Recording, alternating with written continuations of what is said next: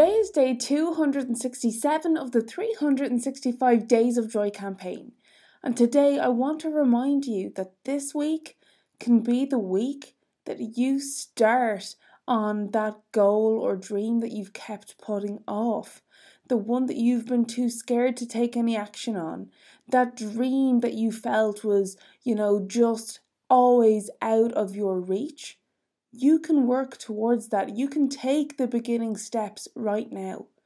You can make this week the week where you finally decide to take back control and start taking intentional actions towards making this goal come true, this dream come true.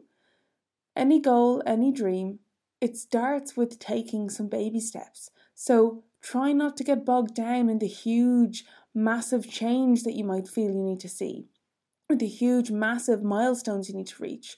Just start off one step at a time. That is the only amount that you can do at one time, one step at a time. I used to always hate being told to slow down, to take one step at a time. It's something my personality could never kind of get on board with, because I was like, no, I've got to do, go. I need to make this happen. But actually, making stuff happens. Making stuff happen, I should say. That actually starts with those small steps. And telling yourself that it's okay to take baby steps to start on this path where you're walking closer, taking intentional steps towards reaching this goal, achieving this dream, that's a lot less scary than thinking of the huge things and the huge leaps you've got to make. So give yourself a little bit of grace and space to start, and just know that you do not have to do anything in a really massive, huge way. You don't have to do it in a rushed way. There's no time limit on these things.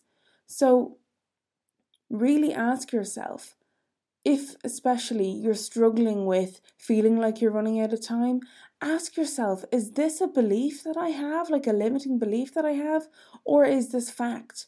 Because we can get really lost within our own kind of limiting beliefs and that internal narrative that we have that goes with that. And actually, a lot of the time, that can be a load of crap.